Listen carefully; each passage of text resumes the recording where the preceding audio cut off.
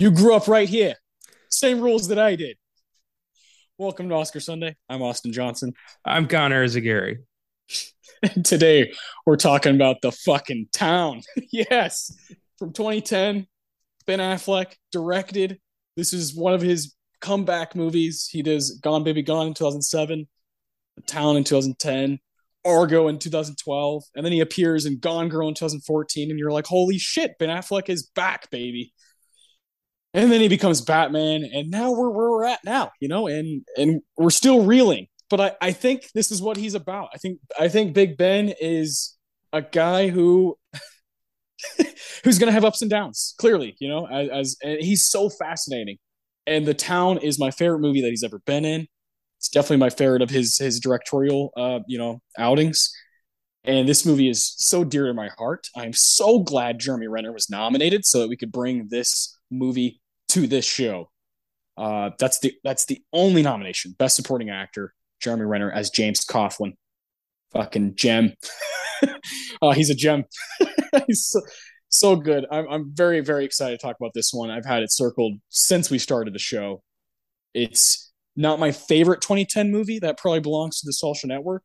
But this is the movie I want to talk about most from this year, from this ceremony, the 83rd Academy Awards. I'm so excited. We're going to be giving awards out to the town. We're going to talk about the 83rd Academy Awards at the end of the show. We're going to do a project here in a bit, a top five. It is top five Best Supporting Actor nominees. So no winners, all the guys who have won from 2010 to 2019, all those guys are off the table. But from 2010 to 2019, anybody who was just nominated is up for the top five. So we've both, compiled a list here.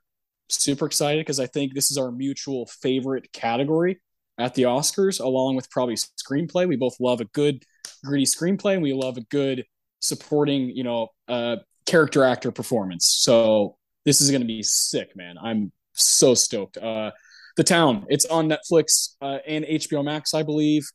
Connor, you have it on your Vudu, so you fucking own this movie. What did you think going down, to Charlestown this time? This is my second time with The Town, and the first time I watched it, I remember thinking like, "Oh, that was cool," and then I just had it in my head as like, "Yes, I like that movie," and then I watched it this time, and I couldn't look away, and I'm like, "This is fucking badass! How did this not get way more attention?" Yeah, yeah, It's lightning from beginning to end. It's such a tight screenplay. Every character counts. It is brilliant.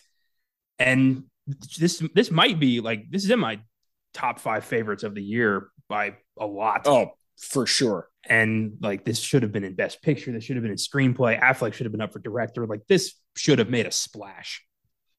And it now counts. Like it went up a couple points with my score. It's a like if I could give halves, it's a 9.5.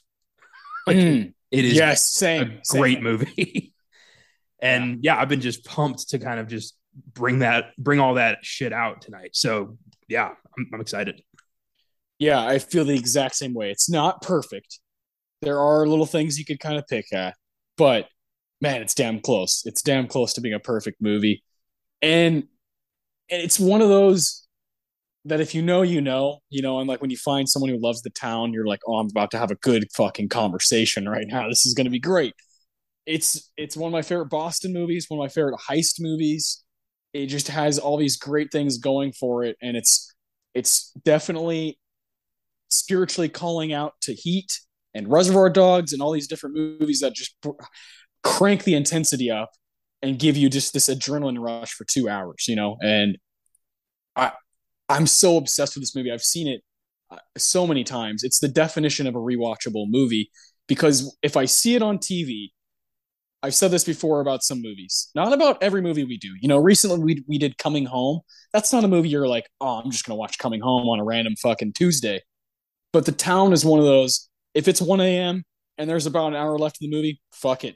Like I'll watch the fucking North End, bank robbery scene. What when they fucking go to the bridge, that's how you fucking drive a car, like I'll watch it from any given point. I will continue watching it and I'll finish the fucking thing, and I'll see Ben Affleck with his beard out in Florida looking out at the water, like, yeah, see you on the other side, you know? And you're like, it's kind of cheesy at times, but it works. I don't fucking know how to explain it.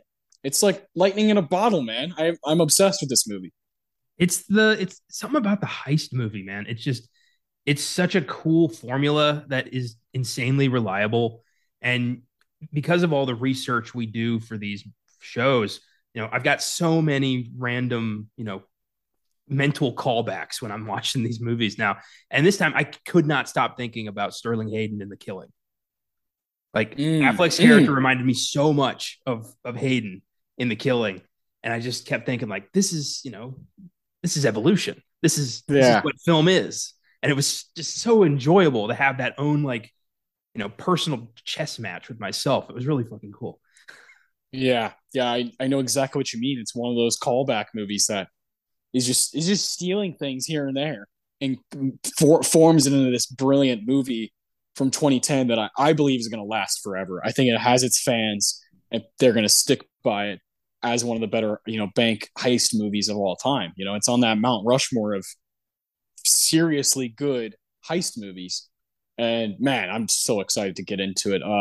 I do want to hear about some things you've been watching because I got a couple things I want to talk about. So we'll kind of dive into what we've been getting into this past week before we properly get into our top five and before we properly get into the town. So what have you been getting into? Well, last week for Beyond the Bad, Caleb and I tackled the 1976 King Kong. So yes. I wanted to get some Kong text, as I said. And yeah. I watched the 1933 original King Kong, and I watched Peter Jackson's 2005 King Kong. And then I watched, of course, the 70s King Kong. And I got to say, I never want to see a giant monkey again. I am burned out on King Kong. But that 30s movie is a gem. It still holds up. It still looks incredible. It's got very little fat on it. I think Peter Jackson's Kong is cool looking, but it is insanely bloated. Yes. Doesn't need a lot of that. But to me, like, they got it right the first time. 1933's King Kong is one of the best monster movies of all time. And for what they were able to do with animatronics and puppetry back then, it looks insanely good. In addition, almost 100 years old. Yeah, it's amazing. It's Ray Harryhausen, the OG, the original monster guy. The guy who did Jason and the Argonauts and the Seventh Voyage of Sinbad and all of that stuff. The restaurant in Monsters Inc. is named after him. Yeah. It's a good watch. All the Kong movies, or most of them, are on HBO Max. If y'all ever want to just marathon 8 hours of Kong, I don't recommend it. Space that shit out. So because of the Kong, I wasn't really in tune with a lot of other stuff, but I did manage to watch on Netflix 2018's The Legacy of a White-Tailed Deer Hunter. Oh, that one's interesting. Isn't it? Weird film. Yeah. Yeah. That's Josh Brolin. Yeah. Okay. Yeah. Josh Brolin and Danny McBride as just like, hunting enthusiasts filming like hunting videos and thinking they're hot shit, but probably are selling like 3 copies. Yeah. And Brolin's trying to take his, 12-year-old son on his first hunting trip, not realizing his son could give a fuck. And they're, the movie's about them trying to bond. And there are moments that are really genuine and really good. But for me, it was like, is this a comedy? Is this a drama? It didn't commit to either one. So it kind of got lost. And just not a lot of people talking about it. I wanted to give it a shot because I'm a big fan of Brolin and McBride. So now I've seen it, and I don't really have much to say about it. It's kind of one of those movies like, I've seen it, so moving on. Yeah, I feel the same way. I remember watching it like when it came out with some of my friends, and we were all like, "The fuck is this?" Just such an odd film. Just so like people made that. Like humans were like, "Yeah, let's get together and work on this." And I thought it was kind of funny, kind of clever. Little satire type stuff, but yeah, I'm probably never gonna watch it again. Just came and went in my life, so I totally understand that. It's weird that it's already 4 years old. Fucking crazy how time flies. It's just awesome that Josh Brolin was like, "Yeah, I'll play Thanos, but I'm also gonna do this weird fucking movie." He had a mind blowing 2018. I mean, there was, Whitetail Deer Hunter, Infinity War, Deadpool 2, Sicario 2. Like, damn. Was that the year? Fuck, it's escaping me. That firefighter movie. Only the Brave. I think that came out in 2018 as well, or 2017 maybe. Um, I'm finding I out right fucking now. fucking love that movie. Him and Miles Teller are both stellar. I thought that movie got overlooked big time. That was 2017, but still, like, 2017. hell of a run for Brolin. He didn't have any sleep at all. Yeah, yeah. I like to like in my mind, I like to make up like most valuable performers of like a year. And I think Brolin in 2018 is like, hey, I want that trophy. Yeah. I'm Cable and Thanos. So pretty cool stuff. I've been watching a lot of stuff. I've hinted at this, I think last week. I'm watching a lot of stuff from a specific year that we're going to be covering on our next Best Picture Showdown. So I'm not going to really give that away quite yet, but I've been diving in. I've watched like 10 movies from this one year in the past like week and a half, and I'm having a blast. It's a great year. So excited to do that showdown in a few episodes. Uh, and then I watched the two newest episodes of Welcome to Wrexham. I watched those last night before I watched The Town. That's just it's just great hanging out with Ryan Reynolds and Rob McElhenney. These guys are just so much fun, and now I'm a lot of this documentary was filmed last year and the year before when they were buying the club, yeah, Wrexham AFC, and now in real life, Wrexham is like they've played 7 games so far this season, and they're in second place, and I'm like, come on, Wrexham, like I'm like one of their fans now because this documentary and because these two guys who bought it, it's really cool, and I love their dedication to it, and I'm excited to continue with this show because it's just so far up my alley, combining these two guys I've known for years and years of my life as entertainers, combining it with my favorite sport. So it's been a lot of fun. And then I watched a new film from this year. It's on Peacock right now, and it's The Black Phone, the horror film. Mr. Ethan Hawke, my movie dad, and my God, it's like one of my 5 to 10 favorite performances of his career already. He's just so fucking creepy. And when he's sitting in the chair with his mask on and like a shirt off, and he's just his feet are open, open stance, and he's just sitting in a chair holding a belt. I'm like, man, Ethan Hawke is frightening in this movie. Um, I liked it. I didn't like love the movie as a whole. I loved him in it. I thought it was good, but I wasn't like, oh, this is a horror classic. I didn't quite get that vibe. I thought it was, I'll probably rewatch it later down the line. I'd love Hawk, so I'll kind of go to bat for him any day of the week. But I was like maybe a little let down because a lot of my friends were just like, oh my god, this movie's it's one of my favorite movies of the year type thing, and I'm like, I should have known that these people that I was talking to probably don't watch as many movies as I do, and I'm of course not talking about you, Connor, because you watch plenty of shit, and I take your recommendations differently than other people. But a lot of my friends were just like, "Oh my god," and I was like, "Yeah, it was good. I had a good time. Some stuff, whatever, felt like they could have chopped off a good amount of it.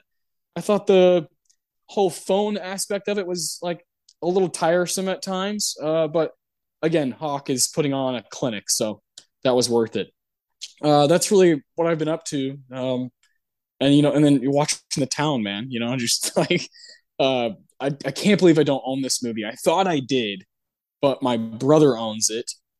He used to live like right next to me, and now he moved out.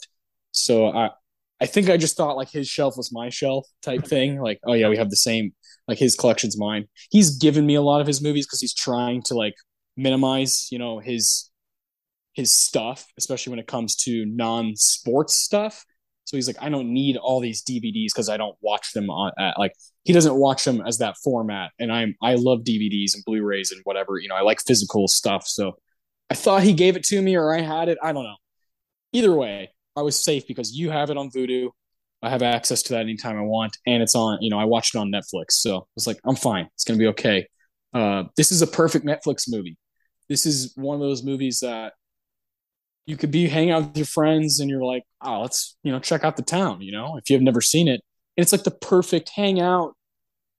Fucking drink some beers, have some snacks, whatever, and just watch this 2 hour, just fucking thrill ride.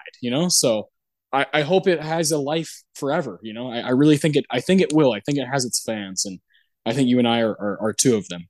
Um, Mr. Jeremy Renner, he him being up for supporting actor is why I wanted to do this project. It's the only Oscar nomination that the town got, which I know we both have some things to say about that. We'll do that at the end of the show. We'll talk about what we think it should have been up for.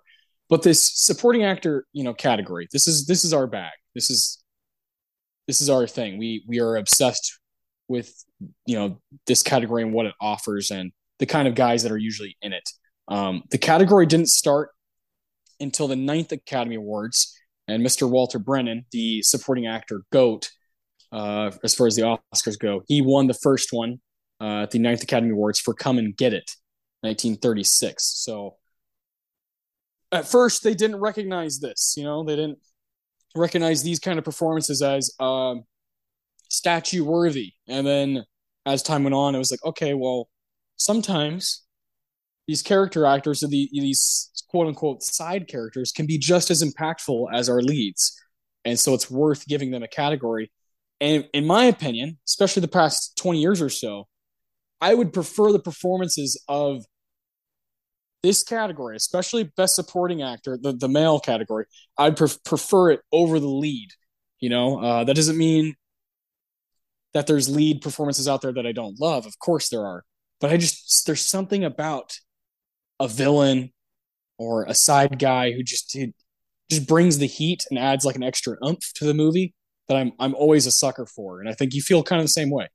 Yeah, absolutely. I've always enjoyed kind of, the side dish, The main course Yeah. is great, but I like, what's the compliment going to be? Yeah. Yeah. I love that. An actor who can, add to the weight of the story just by their mere presence is always just an exciting thing to watch. Yeah, this has always been my favorite category, mainly because it is where the character actors get to shine and get to kind of, show their worth to the Hollywood machine. Mm. And yeah, this is we've had some killer performances in the past 20 years. It's off the top of my head, just like, J.K. Simmons and Christoph Waltz and like these powerhouse character actors who are getting their due in ways that I'm just so excited for. Yeah. Yeah. I think some of the most memorable Oscar wins from the past 20 years are, yeah, like you said, J.K. Simmons. I think Javier Bardem, Heath fucking Ledger as the Joker, these are like monumental performances, and it gives villains a space, like a special space to operate. And I think that's like what I always kind of feed off of. So we want to break it down to the 2010s, because if we did everything, it wouldn't make any sense. It'd be too much. Jeremy Renner's up for the town 2010, so we want to start with that year and go to 2019. So winners are not allowed to be on the list, on the top five. So I'm going to go ahead and name those, because I do love some of these motherfuckers. Christian Bale won for The Fighter. Can't argue that. It's one of the best performances he's ever given us. He's kind of like a villain in the movie. Him and Melissa Leo, who also, she also got hers on the other side. They're kind of going against Mark Wahlberg, like what he really needs in his life. And they're like, we're family, also another good Boston movie. So I do love The Fighter. I actually think we're probably going to be doing The Fighter later on this year, because the guy who directed that movie also has a movie coming out. So that'll be in a couple months. Christopher Plummer, rest in peace. He won for Beginners, 2011. Christoph Waltz, Django Unchained, 2012, and of course Django and Inglourious Bastards. This is a guy who just knows how to work this category. Christoph Waltz is one of the better supporting guys we have, the past 10, 15 years. Jared Leto won for Dallas Buyers Club 2013. It's a very interesting category, very interesting group of people there. 2014, J.K. Simmons for Whiplash. In my mind, might be the best supporting actor win we've ever seen. He is lights out in that movie, and we are both big fans of Whiplash. He kind of makes it what it is. Mark Rylance for Bridge of Spies, which is a fascinating one because Bridge of Spies hasn't really stood the test of time. It's not a movie people really talk about, and I think like everybody else in that category probably is better than him in their movies. I hate to say that. I love Mark Rylance, but I just don't think it's the strongest win we've seen. Mahershala Ali for Moonlight 2016. It's one of my favorite wins, personal favorite wins. He's got some good competition though in 2016. 2017, Sam Rockwell for Three Billboards Outside Ebbing, Missouri. That was a bit of a controversial win. I remember when it happened, people had plenty to say about it. I do think it's a strong performance, and he's depicting a pretty gnarly cop in a podunk kind of town. And I thought that movie was effective, but it's not something I go back to a lot. So I do think he has competition as well. 2018, Mahershala Ali again for Green Book. This also a very controversial win where Mahershala Ali apologized on the stage to the family of the man he's playing in that movie. And it left a bad taste in a lot of people's mouths. And then Green Book went on to win Best Picture. Not the prettiest ceremony, that one. Pierre Farrelly wasn't very socially aware during his awards run, especially at the Golden Globes. He kind of said some stupid shit. 2019, we did this movie very recently, Mr. Brad Pitt for Once Upon a Time in Hollywood. And that was one of the most shoe-in kind of wins we've ever seen in this category. He kind of just wiped out the competition. And I'll be honest, rightly so. There's no one that's taking that one from him. So that's our pool, 2010 to 2019. I didn't want to name any of the nominees because I don't want to step on your list and I don't want to step on my own list. We both have 5 people here, and I know we're both picking 5 people we really, really care about. And we really care about the work they're doing in these particular movies. So, Connor, I'll let you start with your number 5 whenever you're ready. I had a different number 5 until about 5 minutes before we started recording, and I had a change of heart. So I just Me too. That's funny. I just want to say real quick that if this was a top 6, my number 6 would be Christopher Plummer for All the Money in the World. Ooh, good shout. Yeah. Just because, he came onto set, had 3 days to make a character. And not only did he win that movie, he got an Oscar nomination for his trouble. That's an impressive achievement right there. Yeah, that's 2017. I would say that performance is just as good or better than Sam Rockwell's for that particular category. But my true number 5 is Nick Nolte in Warrior. I knew this would be on yours because, goddamn, this movie's so underrated. Warrior, this was also the only nomination that Warrior got. Yeah. And that is a fucking travesty. That movie is magical. Just a brilliant depiction of a family gone wrong because of just fucked up bullshit. And Nick Nolte is the father figure who is responsible for creating, 2 brothers with vastly different lives. And he is trying to fix this. One of them is open to reconciliation. The other one wants fuck all to do with him and just drives him further and further down this black hole. And you feel it. Nolte's performance is so incredible and so real. And I'm glad the Academy recognized him. Shame he didn't win, but because of that nomination, we one day get to do it on the show. So. Oh yes, we will be doing Warrior one day. That will happen. I really, really like Warrior. If I had to give someone something, like one thing from that movie, it's Nick Nolte. He's lights out in that movie. There's scenes where he's yelling and you can see his like blood vessels popping. He's so into it. And yeah, Nick Nolte's not a guy that gets talked about enough these days. And he's great in Warrior. Oh yeah, absolutely. So I had to kind of just think it over and be like, you know what? I know what belongs there. I love that. I think you made the right call. I think And I've heard you talk about Warrior plenty of times, and I know your kind of admiration for it. So that's a good call. I also had two people from the same year, and I was like, you know, in my head, I was like, okay, which one do I like better? And all day, I had Edward Norton from Birdman all day, and I was like, you know what? I got to go with my dad. Like, I got to go with my father, my movie father, Ethan Hawke as Mason Evans Sr. in Boyhood. That movie is honestly could get so fucked up if him and Patricia Arquette are not there because you're dealing with a lot of people who are not actors, and you can tell they give the movie a certain gravitas, a certain quality that lets it keep writing the way it's going, and they give it of course Linklater is the man, and he had this cool vision of making a movie over over a decade, and an achievement in itself. But what Hawke and Arquette are doing in this movie as the mother and father of these two children that we're following the whole film is so so special, and Hawke is so believable as a dad who wasn't present and then comes back around and like chips away and chips away and chips away. And by the end of it, you're like, he's a pretty good dad. This guy gives a shit, you know?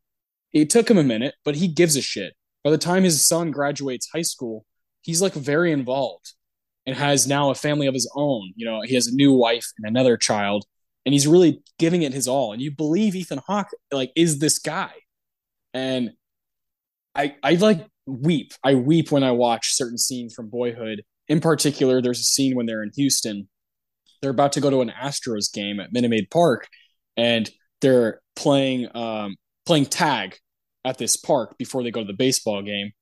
And you know, I'm trying to remember the song that's playing because the soundtrack's so cool. I think it's called "My Good Gal." I think is the name of the song, and that song is playing. It's real nice, kind of soft, like folky type song. And he's playing tag with these two kids. They're kind of jumping around, and I'm like, oh my god, like this is a dad. This is a dude who cares and is present and wants to make memories. And then later they go to the baseball game, and then they go home, and his son Mason Jr. is like, "Is magic real?" He asks his dad, "Is magic real?" And he's like, "Well, what do you mean?" And he's like, "Well, like elves and wizards." You're like, "Dad, like, is that stuff real?" And he's like, "Well, I don't know, but if I told you," he goes on this tangent about whales, the dad, and he's like, goes on and on about them and like what they do and like how they have, shoot out water from the top of their head and everything. He's like, "If I told you that, wouldn't you say that's pretty magical too?" And the son's like, "Huh, it's just like, fuck." Like, that's that I have a daughter now, and that's how I want to speak to her is like, you're allowed to have that kind of imagination with real life. You're like allowed to feel that way. Fantasy and magic and all those things don't need to be stuff that you read from Harry Potter. It can be like things that you see. And Ethan Hawke, Mason Sr. in this movie, like embodies that. And it makes me just fucking break down every time I watch that movie. I'm very biased towards Linklater, very biased towards that particular film, and I had to have Ethan Hawke on my list. Yeah, there's no way we're going to do a pool involving Ethan Hawke and he's not going to end up on your list. Yeah, yeah. Even if I'm lying to myself, he's got to be there. But it is cool, it's I think one of the coolest things you can do as a parent is instill a sense of wonder into your child that stays with them for the rest of their life. I mean, that's what my mom did for me. And that's why I'm, so whimsical. But yeah, it's definitely a good strategy. Yeah, Boyhood is an interesting film. I liked it. I didn't expect to like it because I thought Linklater makes a movie over the span of 10 years. This smells like a gimmick. And then I watched it and I'm like, no, this is actually a very powerful story of life. Yeah. So yeah, good call. Very good call. Yeah. Yeah. Yeah. One day we'll do it. It is a 3-hour movie. It's like not the easiest podcast movie to do, but one day I'm sure it'll pop up. And of course, if we do, we do Birdman, we're going to be covering the other Best Picture nominees, and Boyhood is very much in that category, and has something to say about it. So yeah, it'll come up one day. What's your number 4? My number 4 is one of. Now I know I'm not alone in this, but it just it felt too good to be true, and I wanted him to win, but the Academy was like, does he deserve an Oscar? I guess not. And that is Sylvester Stallone as Rocky motherfucking Balboa in 2015's Creed. Yeah, I mean, he deserves it over Mark Rylance. Yes, he does. He won the At Globe. least, at least. He put the work in. He created Rocky. He played him the entire franchise, showed us the journey of this, bruiser turned boxer turned husband turned father turned cool uncle. And he's just the man. And he's playing such a fragile, near broken version of Rocky who's lost everything and is, been diagnosed with cancer and he's done fighting. He doesn't want to fight. He's like, I want to see Adrian again. Why should I stay here? And Adonis gives him something to fight for, gives him a chance to rectify the worst mistake of his life, which was not throwing in the towel on Apollo. And that story is so fucking good and so tight. And Stallone and Michael B. Jordan are so good together. And I thought this was his time. I thought this was Stallone is going to get, his due for Rocky Balboa, and he didn't fucking get it. And that pissed me off so much. Yeah. Yeah. That you remember when we watched this movie when we were in Los Angeles? Yeah. It was just on TV and we were like, fuck it, this movie rules. Let's watch it. And the chemistry he has with Michael B and Tessa Thompson is really cool, really unique for this old guy who's been around forever. And I do think giving him the respect of being in what now he's been in 8 fucking Rocky / Creed movies now. I do think it'd be cool to give him kind of that respect that it's past due type thing. It's a tough year though. He's going against Mark Ruffalo, who's great in Spotlight, and Tom Hardy is amazing in The Revenant. Yeah. Christian Bale, pretty good in The Big Short, not his best work, but I think any of those guys should have taken it over Rylance, and I would have no problem with Stallone. Yeah, I don't, Bridge of Spies, the Academy sees Steven Spielberg's name and they just get hard. And I don't really, It's like you gave him 2, you can stop. Like, dude's old. He doesn't need it anymore. But Stallone is just, back in 76, he didn't win screenplay, he didn't win actor. He went up on stage to accept picture with the producers, but it wasn't his victory. And this was his last chance. And I wonder if it's just like, I think the Academy, all they saw was, Cobra and Stop or My Mom Will Shoot and fucking Rhinestone Cowboy. And they just said, that man doesn't deserve an Oscar. They didn't take this into account. They didn't take into account his beautiful performance in Creed. And that's fucked up.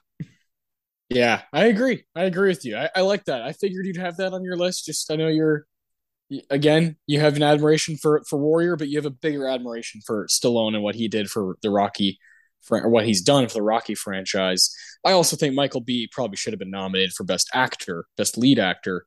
He was great. This, of course, is part of the Spike Lee led Oscars So White type thing. It's like, hey, you have this thing right in front of you,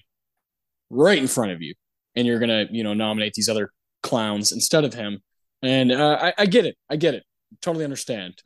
At the time, I think I was kind of like, well, it's a boxing movie. Now I'm like, no, it's a badass boxing movie about like regret and family and trauma and sickness and like coping mechanisms and like all these things wrapped up into a boxing movie. And it's special. That was really cool. I'll never forget when we watched random shit at that hotel in Los Angeles, and that was one of the movies we watched. Good stuff.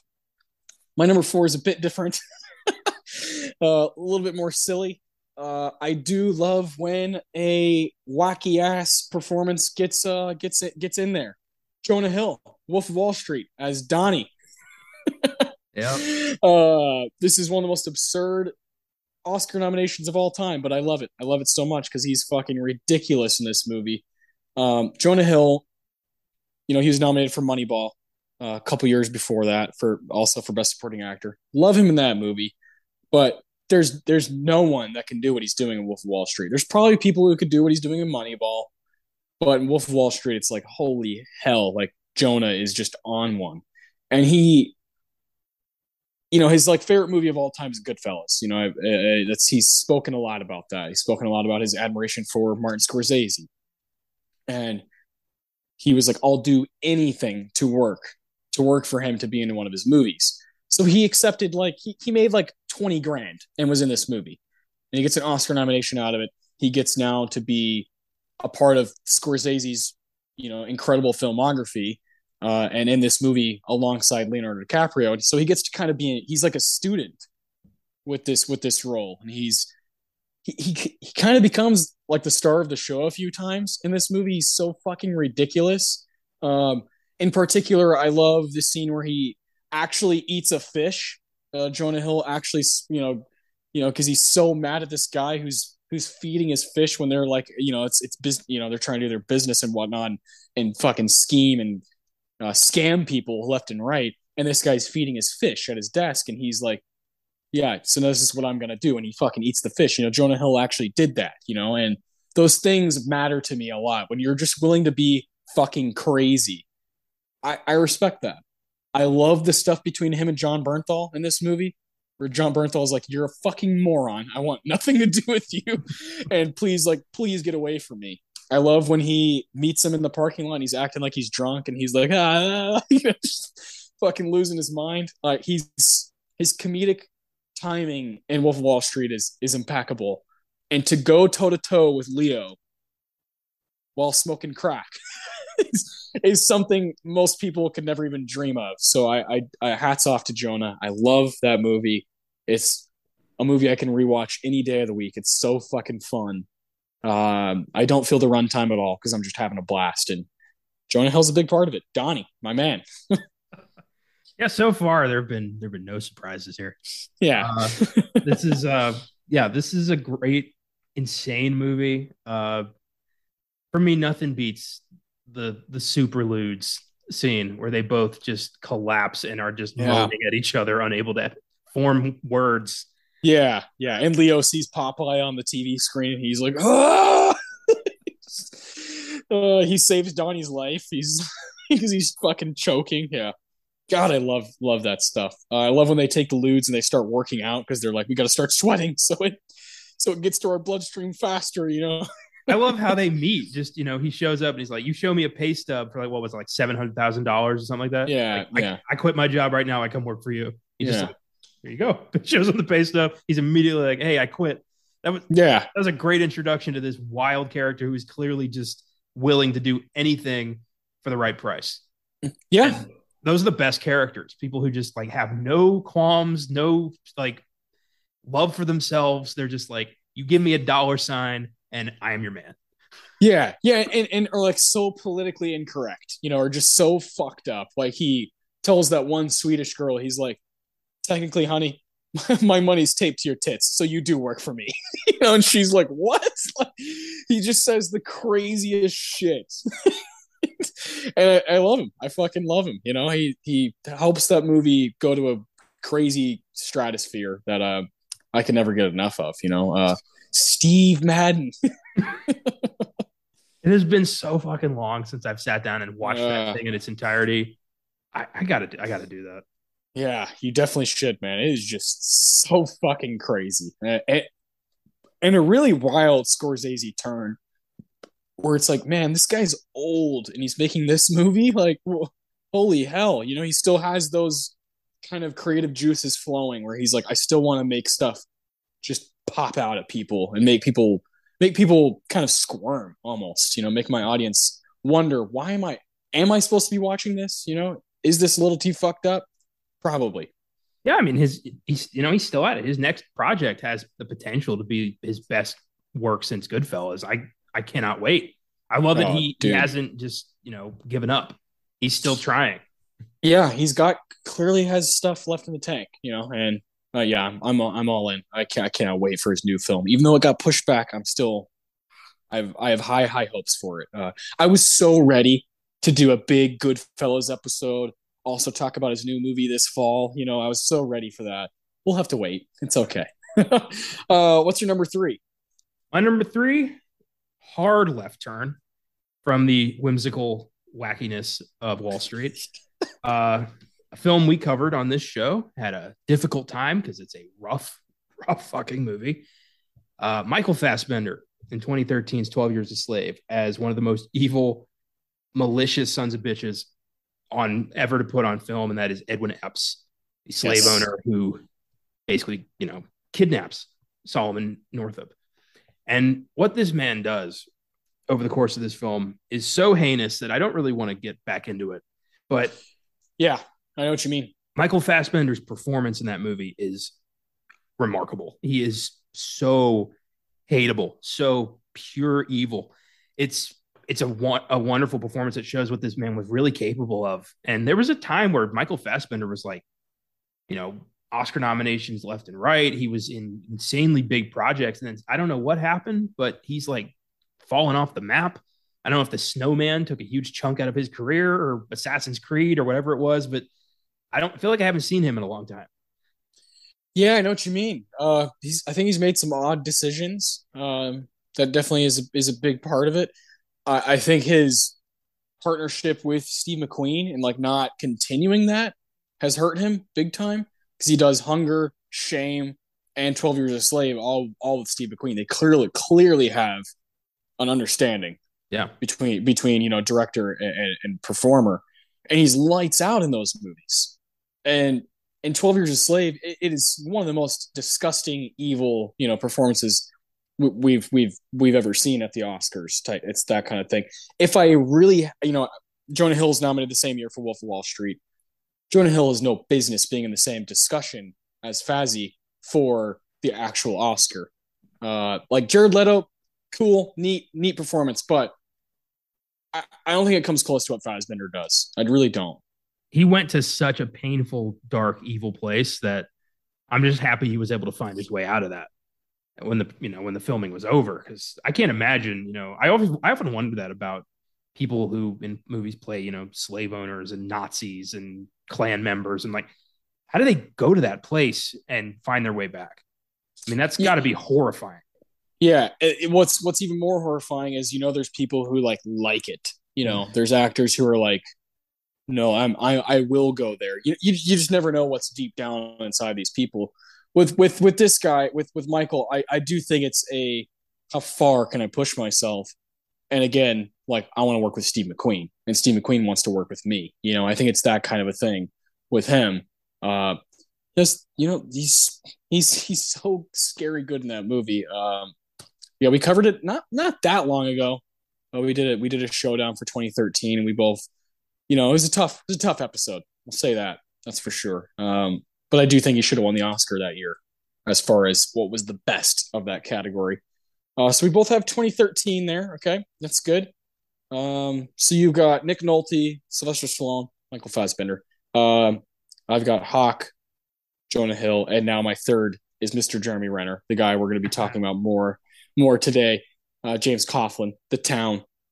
Come on, this is without him, you don't have The Town. Without Jeremy Renner being fucking ridiculous and saying crazy shit and being like, what am I gonna do? If I'm not fucking robbing people and killing people and stealing shit, what am I gonna do with my life? He's the ultimate wild card. Wild card bitches. Like he's the ultimate of that in any movie I've ever fucking seen. And especially in a heist movie, you need a guy who's like so aggressive and wants to hurt people. And that scene when they go to that guy's apartment, and Ben Affleck's like, "You can't ask me about it. You can never, not again, not in the future. But we're gonna go somewhere. And we're gonna hurt some people." And he's like drinking a Budweiser, watching TV, and he's like, "Whose cab we taking?" He's that guy who's like, "Cool, it's Tuesday. I get to go fuck some shit up. Like that sounds great." Like that's Jeremy Renner in The Town, and he goes over there and he fucking shoots a guy in the leg, and he's like, he pulls the mask up and he's like, "You see this face? Just remember, I've seen yours too." He's so ridiculously good in this movie. I get why he was nominated. I think maybe he has a chance to beat Christian Bale in this category. Like he's that good in it. I fucking love Jem. He's a guy you have to have in a movie like this. Otherwise, it just gets boring. My favorite bit of that whole scene is the end of it when they're driving back. It exemplifies his character so well. It's when Affleck's like, "You can't just shoot people like that," and Jem's like, "Hey, you brought me Yeah, yeah, Like, yeah, yeah, you know what I'm about. yeah, So yeah. what's the conversation here? You took me for a reason. Yeah, yeah. God, I fucking love it. I love everything about him, and I can't wait to talk more about that movie and like what he's offering as we continue with the episode. So yeah, that's my number three for sure. Beautiful. I'm glad you had that. He's a rock star in this movie. The Sox are losing 2-1 to the Orioles. You can't make a Boston movie and not at least one time mention the Sox. You can't do it. Yeah, and the Sox are like well represented in this movie. You know, Ben Affleck has the jacket at every bar they go to. The Sox are on TV because very smart move. They film it during the summer so that it's sunny outside, not snowing everywhere. The Sox are playing, and of course, the finale at Fenway Park Yeah. is just brilliant. So yeah, they really hone in on the Boston Red Sox being kind of like the focal point of that city. Well, I love that they're randomly just wearing shirts that literally just say Boston or Yeah, Irish or just like it's like, yeah, we know. yeah, We get yeah. it. You fucking work at Sand and Gravel just like you did in Goodwill Hunting, bitch. Yeah, yeah, we get it. Ben Affleck, how many hours of work does he week at Sand and Gravel? Do you think? 45 minutes, maybe. Yeah, it's not full time. Tell you No. that. Yeah. He shows up to wear the hat the day after a heist just in case. He's got a deal going on with the manager, the project manager over there at Sand and Gravel, so that he covers for him. Yeah, I love that so much. I always thought it was so funny. There's only one scene where he's actually like at work. Yeah. And what's he doing? He's like sitting down. He's just like having a smoke break. He's wearing a hard hat. That's what he's doing. And he takes it off immediately when he sees the cop cars. He's like, "Ah, that's me, Doug." Oh, Jesus Christ! All right, what's your number two? My number two is I didn't know this guy had this in him until I saw 2018's A Star Is Born and saw Sam Elliott deliver a performance of the ages. Yeah, this almost made my list. Almost. Fuck. He's always just been, the dude with the big bushy mustache, the cowboy guy. Like, I didn't know he could go there. And his performance alongside Bradley Cooper, there are moments that are just absolutely heartbreaking that proved to me that like he should have gotten so many more big movies over, the course of his like 40-year career. And I think it's kind of sad that we all just know him as like the guy with the mustache. Because like the scene where he is dropping off Bradley Cooper and Cooper just turns and says like, by the way, I never looked up to Dad. I looked up to you. And they both just collapse. Holy shit, man. How is there's not a dry eye in the fucking house? Yeah. Dear God. And yeah, I was pulling for him so hard. I thought just that recognition would have meant so much to what his, career has been. But the Academy really liked Green Book. Yeah, they really did. They really liked Mahershala Ali, and they really liked Green Book. And I love Mahershala Ali too, but I would have given this to Sam Elliott for sure. I thought he was just spectacular in that movie. That scene is so powerful that you're talking about when he's taking him home from rehab. Yeah. The way Sam Elliott puts the car in reverse and puts his hand on like the passenger seat headrest is like the best performance I've ever seen in 5 seconds. He's so good in that movie. So that's a great shout. That was probably my number 6, 7, or 8. It's right outside my list. I had a hard time cutting it. Very, very special movie to me. I would love to cover that movie on this show. I think it'd be a really, really good episode. We were both very pleasantly surprised by it when it came out in theaters. We were still working at Draft House, and actually, I think I had just left in 2018. Yeah, like I left in like September, October, and I know this movie came out in October, so I must have been close to leaving around that time. But I still would go back, and watch movies there. And I saw that movie with my mom, my dad, and my now wife Brianna, and we all four were like sobbing by the end of it. Just like just ruined. Ruined in the best way though. Like you just saw art and cool movie. I think the emotional trauma of the ending didn't quite hit me because I overheard somebody talking about it. Like somebody at work was like, I can't believe he hung himself. And I'm like, fuck you.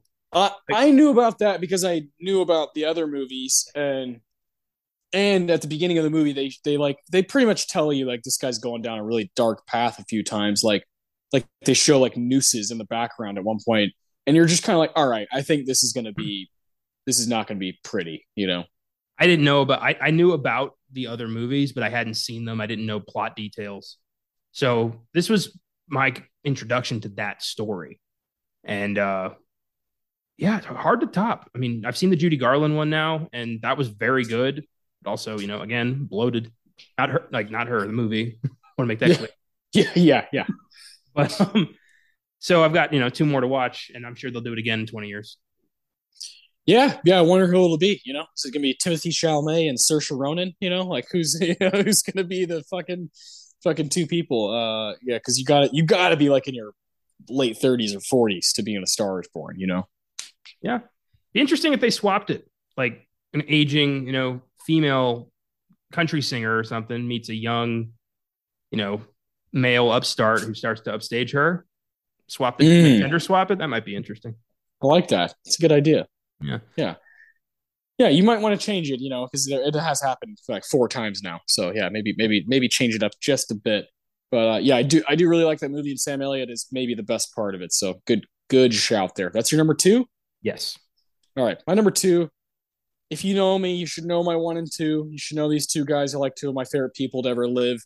So my number two is Willem Dafoe, in the Florida Project, for playing Bobby Hicks, the motel manager in that brilliant film. Oh boy, I'm just a huge fan. One of my favorite movies from 2017, and Defoe it's kind of like he could have retired type performance. Like after it, he could just be like, yeah, there's nothing else for me to do. Like I just gave like the most dramatic, brilliant, funny performance. Where I'm kind of doing everything with very little to work with. Um, just the way he moves in that movie, the way he talks to his patrons, the way he talks to people who are staying at the motel, the way he smokes a cigarette, the way he does the laundry, the way he stocks the vending machine. He's just acting the whole time. That's just him. That's Defoe. And I've talked about this movie before when we did a top five Willem Dafoe performances. It is just very near and dear to my heart, and I'll kind of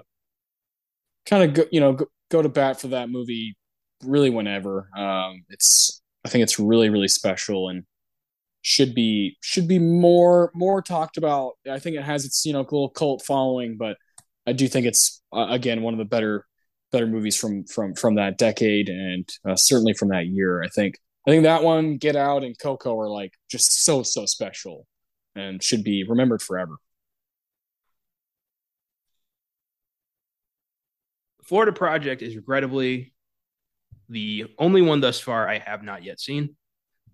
I gotta do that. If it hadn't been for fucking Kong, I would have probably like done some more extra work for this one. That's hilarious. Fucking Kong took you away from Defoe. It is the only nomination the movie got. The Florida Project, it was up just Defoe. This is part of Defoe's kind of like renaissance. Yeah. Um, he has put together a really nice resume over the past 10 years or so, and just doesn't he just won't stop. And I'm all in on it. I have to really really think about it, but he's probably one of my 10 like favorite actors of all time. Just and him, just the guy, the person he is. I feel like I could hang out with him and he wouldn't be intimidating, but I'd also still be kind of starstruck. I'd be like, wow, like that's fucking, that's Mr. Osborne. You'd have that. That's fucking Gil from Finding Nemo. That's this guy that I've been watching for pretty much my entire life since I saw Spider-Man and Finding Nemo as a kid. He's been there with me the whole time, and I've only grown to like him more. Like The Lighthouse. It's my favorite performance of his of all time, and it just came out not that long ago. And so he's just the fucking man. I'm so happy he's a person and that he like is a part of this world that we're obsessed with. Defoe's just a one of a kind. Oh, without a doubt. He's one of those, definitive character actors who's been in the business for 40 plus years and is still just committed every single time to giving his best work. I'm in awe of the man. I mean, I just think of Spider-Man No Way Home. Like he could have just, taken $8 million and said, like, I'll show up for 2 seconds. You'll see my face. I'll go home. But no, he's like, I want to do my own stunts. I want to be the main villain. Like, I want to come back. And he is like, he's even better in that than he is in the 2002 Spider-Man. Like, it's amazing. He is so good. Yeah, so committed, and it's like he doesn't care who's around him. He's just like the actor's actor who's like, I'll fucking go for it. I'll give it my best howl. And I love that about him, man. So yeah, he was always going to be on this list.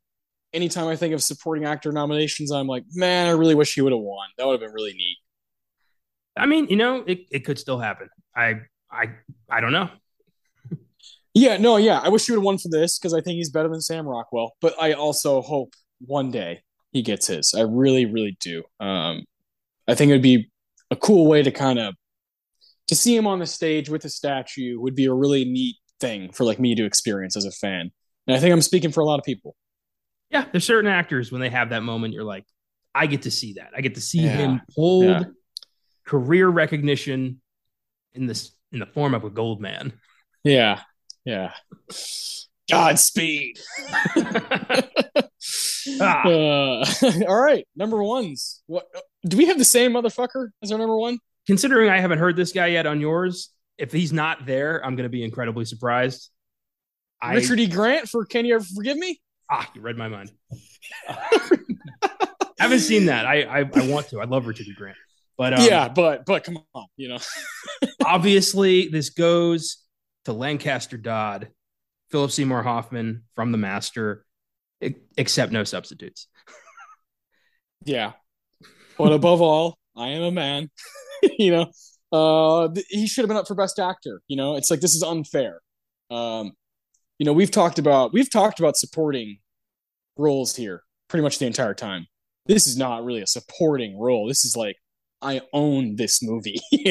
I am that I am type thing, and it's my favorite thing he's ever done, and he's my favorite person to ever do this. And so there's just no question. I made the top five so I could talk about it. I was like, I get the chance to talk about how Hoffman should have fucking destroyed the competition. Yeah, let's do it. I love Christoph Waltz and Django, but PSH should have been up for best lead actor, and him or Joaquin Phoenix should have won. Over DDL. Interesting. Yeah, for Lincoln, yeah, it's not his best stuff. Like DDL's three wins should be There Will Be Blood, Gangs of New York, and My Left Foot, not Lincoln. It should have been Gangs. Yeah, I'm with you on that. This is, just knowing the history of this movie, knowing what Paul Thomas Anderson's really talking about, and knowing just what these actors are capable of. This is a masterclass in subtlety, in pain, and just suppressed rage from fucking everyone. It is such a powerful movie, like hidden beneath a sheet of like smarm. It's so like everyone knows everyone's full of shit, but it's the game they're playing. It's I see it differently every time I watch it. I see it as like a long con. I see it as actual faith. I see it as just insanity, just a fever dream. It's different every time. It's really a remarkable film. Yeah, you're not getting any arguments here, man. I think it's one of the signature movies of the 2010s. I think we're gonna look back at this movie forever, and quite frankly, be like, there was a master at work here, in Paul Thomas Anderson and PSH and Amy Adams, and Joaquin. These people were just fucking on it, and the score and the cinematography in this movie, like everything is just like holy hell. And no one cared. No one on that crew was like, we're about to make $200 million, baby. They're like, no, we're making art here. We're like really trying to do something that no one else has ever done. And while still doing that really cool PTA thing where he's like, I recognize everything that's come before me. And I'm no greater than it, but it is no greater than me. And so we're playing together, you know, and even the name Lancaster Dodd is like, oh man, like it's just so fucking cool. And PSH is embodying his best Burt Lancaster and, you know, being like, hey, I see you, you know, you may not be with us anymore, but I see you. Yeah, I'm so glad we did this. This was one of my favorite episodes we've done of Oscar Sunday. The Master just there was a passion there that shone through. It was fucking fantastic. And yeah, just having Philip Seymour Hoffman's career to look at, to peruse, to enjoy is a, a great gift. Yeah, well said. There's a reason we have our, you know, our big performance award named after this guy. We both are huge fans. And God, it's already been 8 years, you know? It's been 8 fucking years since he passed away. And what he left here is just far greater than what most people leave, you know, before they're, you know, they leave this part of life, as far as we know. And this is my favorite. This is my favorite. So to be able to talk about it, to do a top five and have it at number one, and you also had it number one, it's like, oh, that's fucking cool. But our other four are completely different. Yeah, I was not expecting. There was no overlap. Yeah, the only overlap is number one. So your number five was Nick Nolte, Warrior, 2011. Sylvester Stallone in Creed, 2015. Michael Fassbender, 2013, 12 Years a Slave. Sam Elliott in Star is Born, 2018, and Philip Seymour Hoffman in The Master, 2012. I had Ethan Hawke in Boyhood, 2014. Jonah Hill in Wolf of Wall Street, 2013. Jeremy Renner, 2010, The Town, of course. Willem Dafoe, The Florida Project, 2017. And then, of course, Mr. Philip Seymour Hoffman. Lancaster fucking Dodd. Just so cool. So before we move on to our town, our proper town conversation, what's your favorite winner from this decade? Is it J.K. Simmons? It's got to be. His performance in Whiplash scares the fuck out of me every time I watch it. Yeah. Every time I'm like, when is he going to throw it? What's he going to scream? What line did I forget? Like, it's frightening. I've got members of my family who will not watch it because of their own personal traumatic experiences with bullies in the past. Like, it gets into their heads. It's insane. Like, it really is a psychological thriller above all else. And J.K. Simmons delivers the best work he has ever done. Yeah, you know me, and one of my favorite things to do, because this goes right into our heist conversation with the town. I love taking a best supporting actor category, take those five guys and put them in a heist movie. I love doing that in my head. So J.K. Simmons, Robert Duvall, Ethan Hawke, Edward Norton, and Mark Ruffalo. All right. So if there's five spots here, I'd say Robert Duvall, because he's the oldest, is like the guy who's like kind of controlling everything. He doesn't actually do any of the dirty work, but he's kind of like making the marks. You know, he's calling the shots. Who's the driver of the other four guys? Ruffalo. He's got a clear head under pressure. I trust. I feel like I could trust him with something big. So he's my guy. He's the guy I rely on to get it done. Okay, so you got Ruffalo, the driver. Now we need like a team leader, a guy who's like, all right, this is when we go here. This is point A to point B. Ethan Hawke, Edward Norton, or J.K. Simmons? I feel like it would be Ethan Hawke, but Edward Norton would think it was him. Okay, well there you go. So Ethan Hawke has Ben Affleck, and Edward Norton is Jeremy Renner, and he's like fucking hothead who's like Yes, 100%. He's like, I gotta just fuck somebody up. I have to. You know, Edward Norton would be perfect for that. So J.K. Simmons is like the other guy. He's the guy who's been doing this for 30 years. He's got a cool head. He knows what he's doing. And he's constantly like looking at these younger guys like, how the fuck did I end up with you? Yeah. Yeah. So like for J.K. Simmons, he's like, look, I got a family. I got a family to feed. I'm collecting a paycheck here. The rest of you fuckers are like going out and partying after you get the money. I'm doing this as a job, and I'm going home and I'm not talking about it. All I'm thinking of is Garth Pancake from the Lady Killers. Yes. Oh, I'd watch the fuck out of that movie. 2014, Best Supporting Actor. category heist movie, I would watch that shit easily. I mean, Ethan Hawke and Edward Norton, like as like kind of like going head to head, would be a dream. Yeah, this is a cool exercise. I like that. That's fun. Oh yeah, sometimes I'll for fun, like if I'm bored, I'll just scroll. And I'll even go to now because I know more. I'll go to like the older years and I'll like just scroll and land on a like random one. And I'm like, all right, here we go. If because every heist movie you got to have a driver, you got to have like a team leader. There's always like an older guy who calls the shots. The supporting actor category it like always lends itself to that. There's always like an older guy. There's always like someone who's like, oh, he would take over. He's the alpha. And there's Well, always a guy who could be a driver.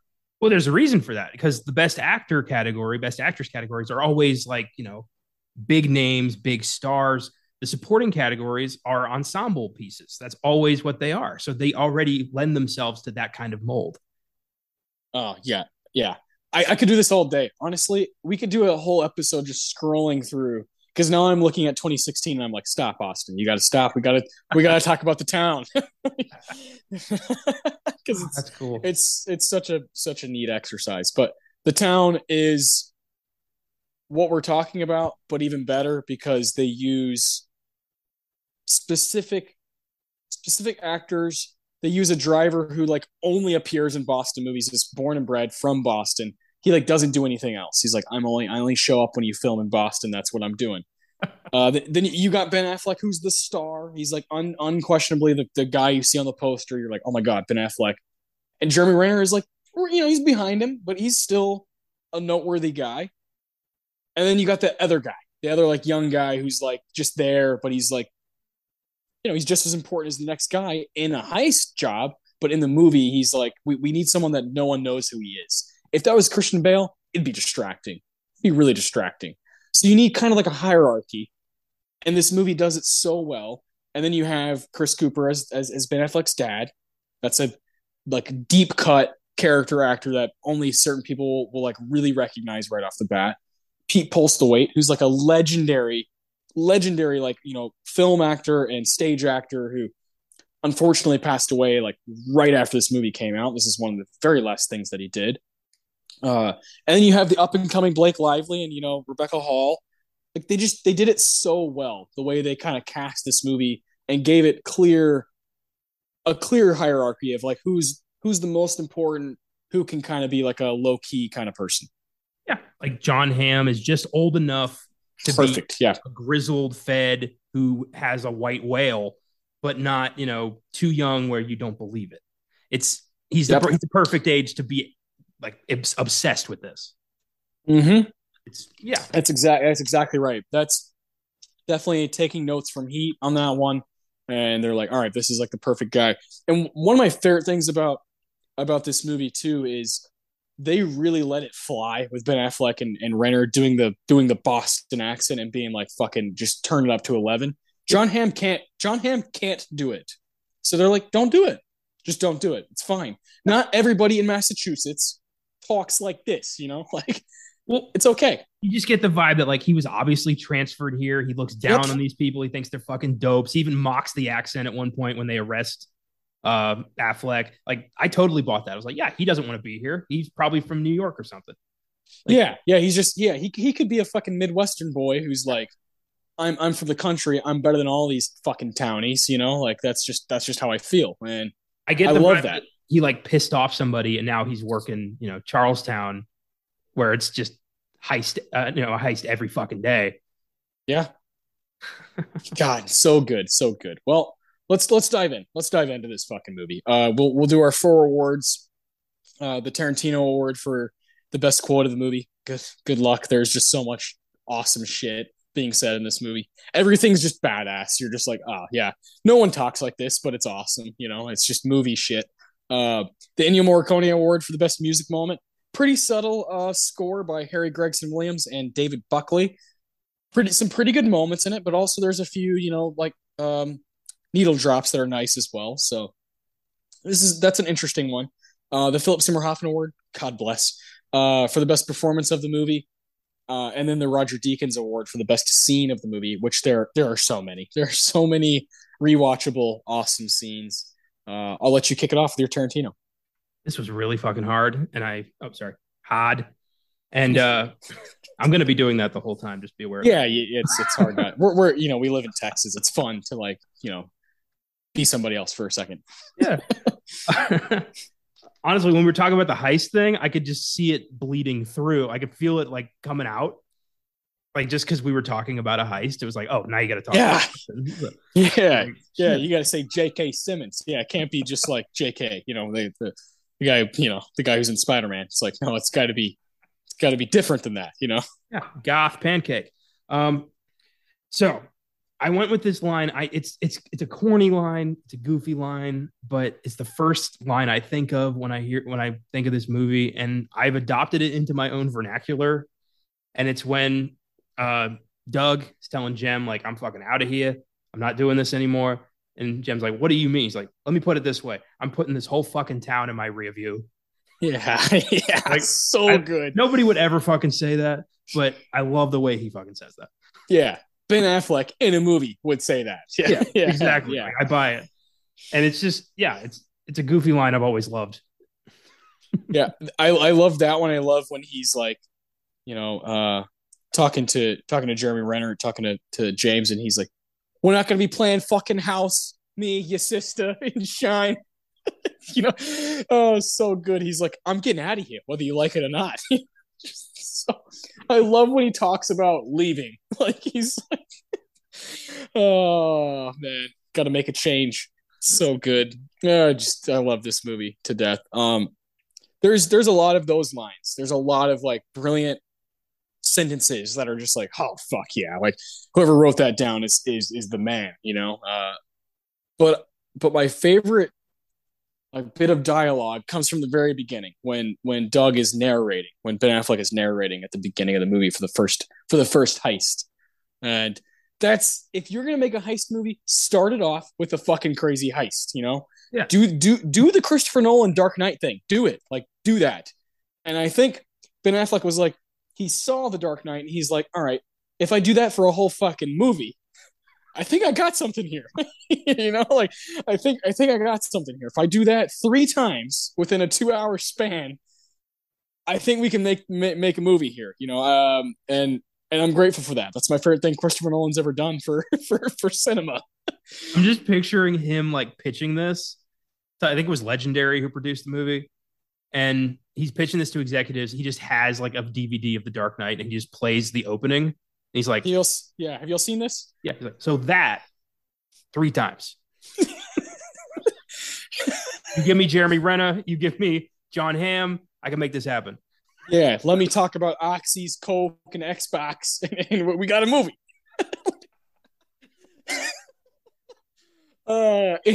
Anyway, in all seriousness, the opening bit when we just have these like obligatory fucking helicopter shots of Boston, like this is this is the town that you're about to watch for the next 2 hours. Like, here you go, this is what it looks like.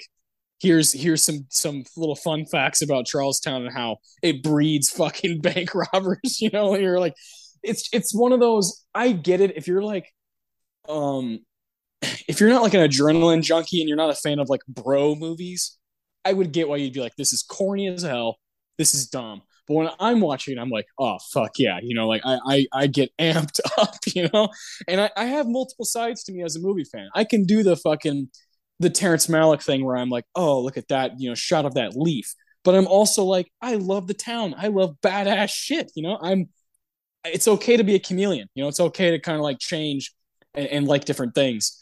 And this opening bit from Doug McRae, driver's name is Arthur Shea, former Metro police officer, 57 years old. As soon as his partner leaves with the coal bag, Artie cracks a herald, and he don't look up till the guy gets back. Marty McGuire, Cummins armored, courier, 5'10", 220, 52 years old. Picks up every Wednesday and Friday at exactly 8:12. Makes $110 a day. Carries a Sig 9, and he's about to get robbed. Fuck yeah. It's so cool. It's so badass. And then, we're still watching Boston, from like a helicopter. And then it cuts to them in that van. And it cuts to Ben Affleck's face. And he's like, we're fucked if we see a helicopter. we're fucked if we see SWAT. We see a cruiser, stop, take out the engine blocks, keep moving. No one needs to get hurt. And then James Coughlin, Jeremy Renner comes in hot, and you're like, oh, this guy's about to take over this movie. And he says, yeah, these gods like to test you though. They want to get ahead for $10 an hour. Don't get in their way. He completely goes against what Doug just said. Like they're already clashing, and you're like, this is brilliant. This is a great setup for a heist movie, and I couldn't ask for more. I love that opening. The opening like 6 minutes from that dialogue to when to Claire is walking out into the water. And then they play the title card, The Town, and you're like, "Oh my god, this is perfect." Yeah, it's a hell of a hook. You're drawn in immediately. Like you're either in or out. It really is like this is what this movie is. You've got time to turn it off. Are you in or are you out? Yeah. Do you want to watch guys scream at each other and like shoot guns and rob stuff, or do you want to like walk your dog? I don't know. Like, I want to watch The Town. Yeah. I love the opening like quotes beforehand. Like the one guy just says Charlestown, man, is like, I'm proud of being from Charlestown. It ruined my life, but I'm proud of it. It's like, damn, man. I thought that was so funny because it just embodies like, yeah, this place is fucked, but I love it. Just like, what? It's that self-acceptance of like, this is where I'm at, and like I don't know where to go. I'm just trapped. There's certain places in the world where it's not this is where this is where I'm at. It's this is who I am. Yeah, yeah. And you get that vibe the whole time. Like the idea of leaving isn't even entertained by Jem. He's like, you don't leave Charlestown. Like, yeah, you go to prison. Like, yeah. He's like, and that's Boston. That's like, there are like big cities in the United States where they're so prideful. Like, I live in San Antonio. We're not really like that. Like San Antonio, we're definitely like, people are proud to be Texan and be, San Antonio and have like certain cultures. But people from Boston are like, this is my town. Like this is where I grew up, and you can't fucking take it away from me. Even though they know it's like eating at them and like chopping years away from their life. Well, you get a line towards the end where Affleck's on the train and he says, "For the first time in my life, I'm leaving Charlestown." Yeah, like Jesus, he's never left his neighborhood. Yeah, that's fucking. I can't nuts. even comprehend that. Oh wow, man. Yeah. God, what a great movie. The Ennio Morricone Award for Best Music Moment. What do you got? So I don't know the names of the different pieces of score here, but this is shortly after the second heist where John Hamm announces close the bridge, and the driver picks up speed and just bobbing and weaving through traffic, and the music gets tense and exciting and unpredictable, and you're like, is he gonna fucking crash? Is this it? Are they getting arrested here? Like, is no one gonna notice the speeding nuns flying through the opposite side of the road? Yeah. And it ends with Jeff, that's how you drive a fucking car. It's a fucking great line. It's a fucking like they made it. It's cool how this movie kind of makes you betray your allegiances. It's like you shouldn't be rooting for the bank robbers, but you can't help it. Oh yeah, you definitely want them to get away. You're like, please escape, get over that bridge before they close it. Yeah, and I'll be talking about that scene more later. There's so much like interesting shit with that scene, like so much cool stuff. It's my favorite stretch of the movie.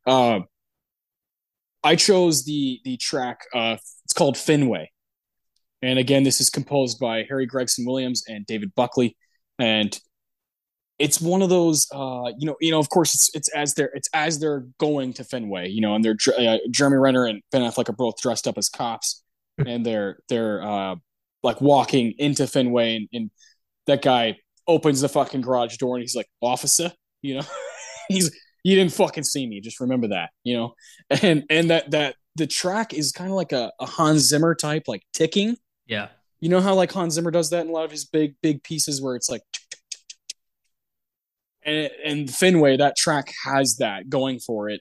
A lot of the score is very subtle and very sad as we're watching certain things happen in Doug's life. But there are like a few moments that pop. and that Fenway one popped for me where it just because you're like there's 30 minutes left in the movie, shit's gonna go south, so like something bad's about to happen. They're about to fucking rob Fenway Park, like one of the biggest, most popular uh, baseball stadiums in existence, and uh, I've been there. I've been to Fenway. I went to Boston about a year after this movie came out, and all I was thinking about was the town when I was in Boston. I went to a couple Celtics games. Um, Unfortunately, it was in February or March, so baseball season hadn't really started yet. So I didn't get to go to a game at Fenway.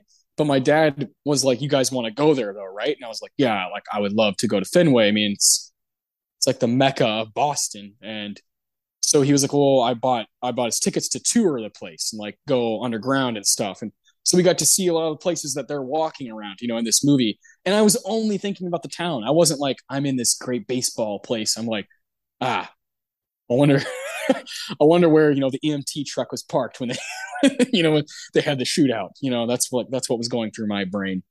Um, it's a beautiful, beautiful place. Baseball is such like a gorgeous sport, and Fenway is like a museum. It's like so beautiful and has so much history in the middle of a neighborhood, just right there, right amongst the people. And God, the usage of it in the movie is brilliant. So yeah, I love that piece of score as we're seeing Fenway and seeing our two guys walk in there about to rob them. Yeah. Jem calls it the Cathedral of Boston. Like Yeah, that is where, the people of the town worship is Fenway. And that's yeah, just that's neat. And the music is very much like it's a ticking time bomb on these yeah, guys. And I love that. Because the whole time you said the score is very kind of sorrowful. That's because it's basically, this is not this is not a life that you can lead long term. Like this is not this is your last option. And that's the vibe we get throughout the movies. Like, Doug was supposed to be a hockey player. He fucked up and now he's robbing banks because this is all he knows how to do.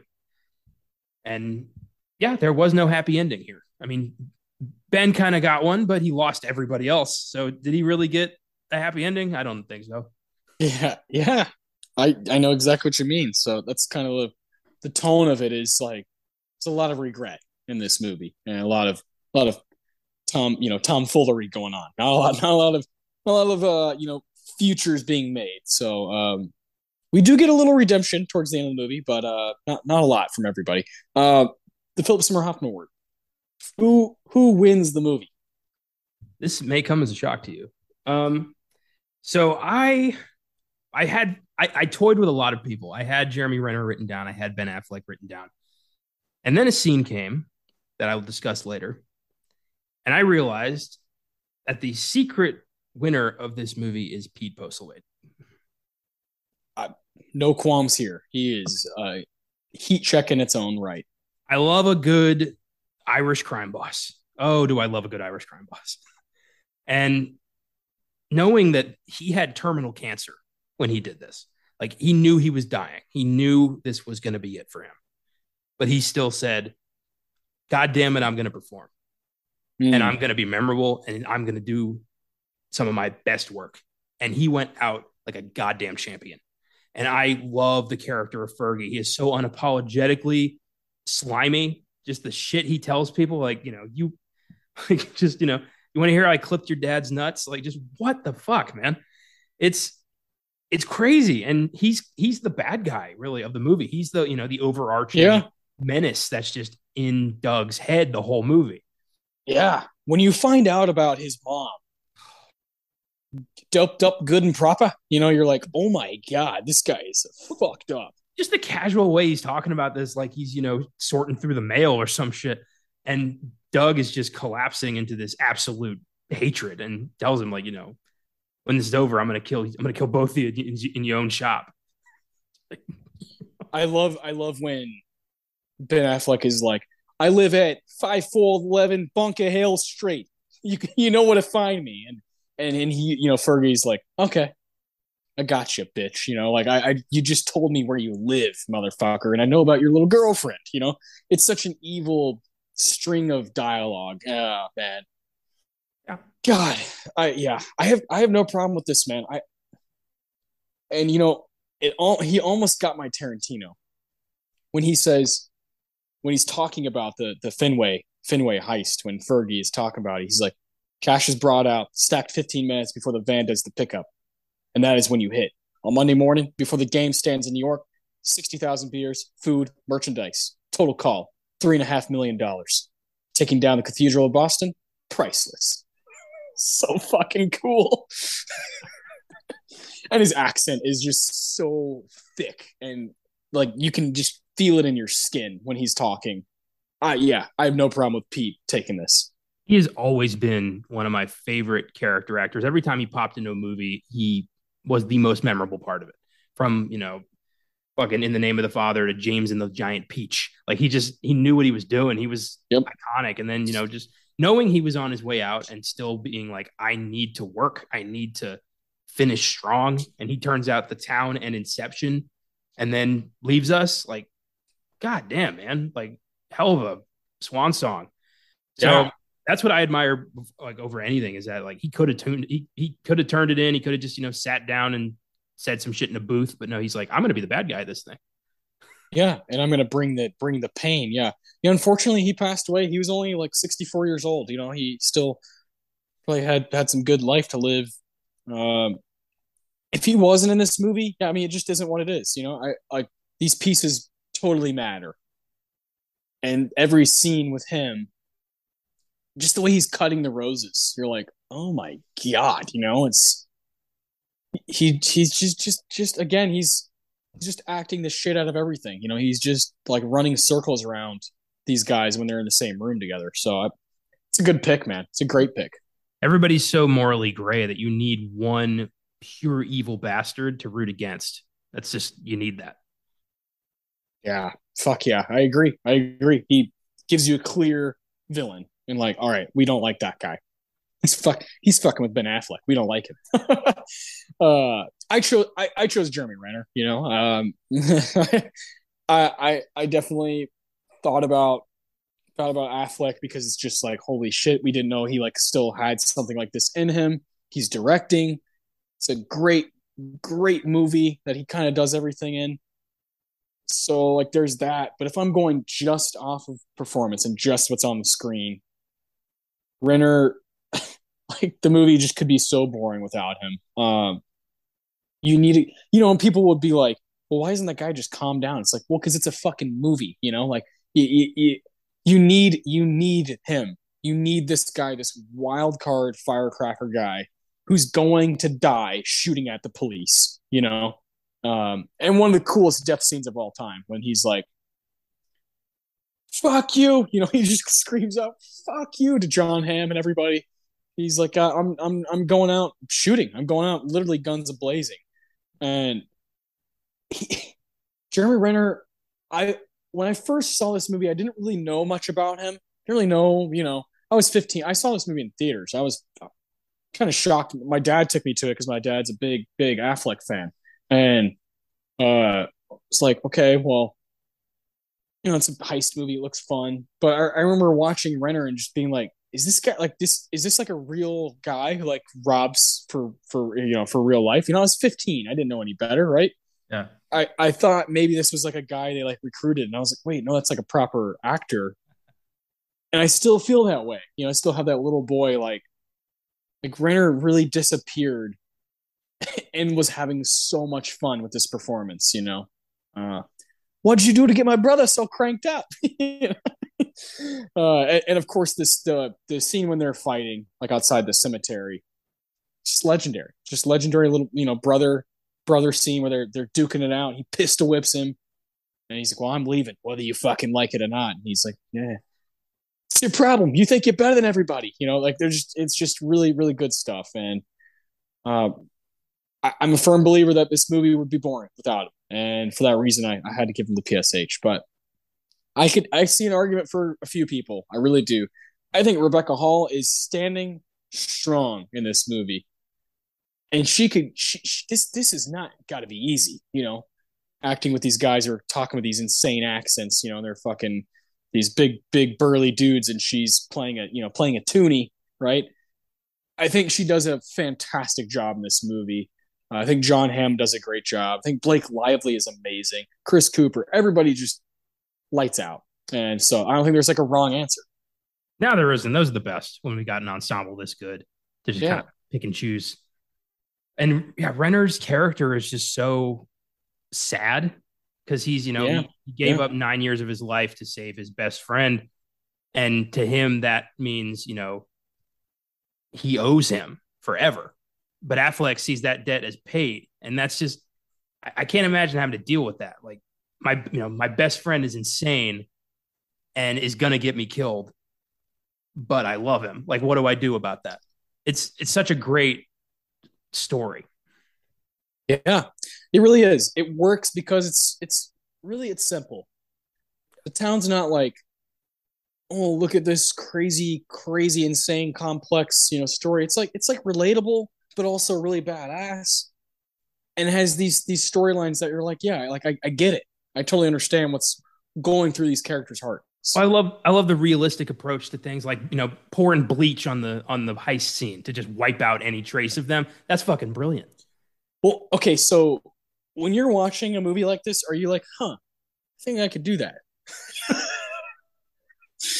It doesn't everybody. I mean, we all act like, oh, I would never do that. But when you see it orchestrated so well, and you think like, if I really put time and effort into it and made it as precise as possible, I maybe.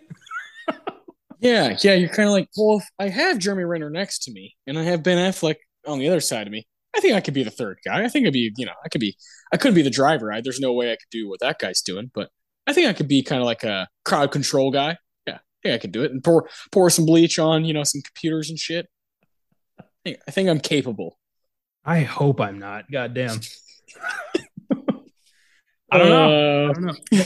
There was an X Files episode that dealt with that exact idea. Like Mulder had to infiltrate a group of terrorists, and he had to help them rob a bank. And he had a ah, moment of like, how far am I willing to go to prove myself to these people? And if I can't get into this, like they're going to kill millions of people. And it was thankfully like, Scully got there in time, and it was like, you don't have to kill these people, Mulder. You're a good guy. But the moment of like, what am I capable of? What am I going to do? And he was really thinking about it. And I love when heroic characters are faced with horrible shit they didn't know they were capable of, and then you start to wonder, like, could I? yeah, It's yeah. great. Is anyone a hero? Yeah. And Oh, it comes back to kind of that crucial scene in the town when you're watching Doug and Steve McRae, father and son, and Doug's like, I'm thinking about making a change, and he's like, making a change. The dad's like, are you sure? Either you got heat or you don't. Like, oh, fuck yeah, like come on, man, this is who you are. You're not a hero. Oh, so good. jeez. Yeah. God damn. Yeah, brilliant movie. What's your Deacons? Um, it is. You'd think I'd go with one of the heists, but there was not to me. It's the scene where Fergie does tell Doug what happened to his mom, Woof, woof. because I had forgotten about that the first time I saw this, and Mm, this time it was like, oh shit, and just how casual he's like, yeah, she got all doped up, hung herself in that warehouse on the corner, and your daddy didn't have the heart to tell you, so you never stopped looking. And Doug is just seeing red. He's like, I want to stab him in the face with those fucking roses. And yeah, yeah, just having that over him and saying like, the whole concept of like, that's how, I clipped your dad's nuts chemically by getting his wife doped up on shit. It's like, wow. And then later, we get that payoff, like, tell him who clipped your nuts, and Doug shoots him in the balls. yeah. Brilliant. I love that when he's like, hey, come here. I gotta tell you something. Something went wrong. Boom! Shoots him in the head, and he goes in there, and Pete's like, "Yeah, prick." Yeah, that's a good like fuck yeah scene where we see a little bit of redemption, and then of course he gives the money to Claire and like buries in the garden. That's a sweet little scene, and then you see him off in Florida, and he's got a beard, so like some time has passed. You're like, oh okay, it's been a few months, and he also gives John Hamm the nice little post-it note that says "Go fuck yourself." It's for you. Yeah, yeah, But good also, shit. like, I do love John Hamm's whole, like, macho, like, we're a national organization, right? It's like, yeah, come on, buddy. Yeah, You lost. Have some dignity. I love the scene when they're trying to shake down Doug, and Doug's like, "You guys are so lame. Like you guys are weak." And he's like, "Good luck with those prints." Oh, I love it. Uh, yeah, because he's like, "Can I leave now? Like you don't have me for anything. Like I'm not stupid. I've been here before." And I love his total trust in his guys. Like, he's not worried that any of them are going to flip their family. Like, he's got no worries at all.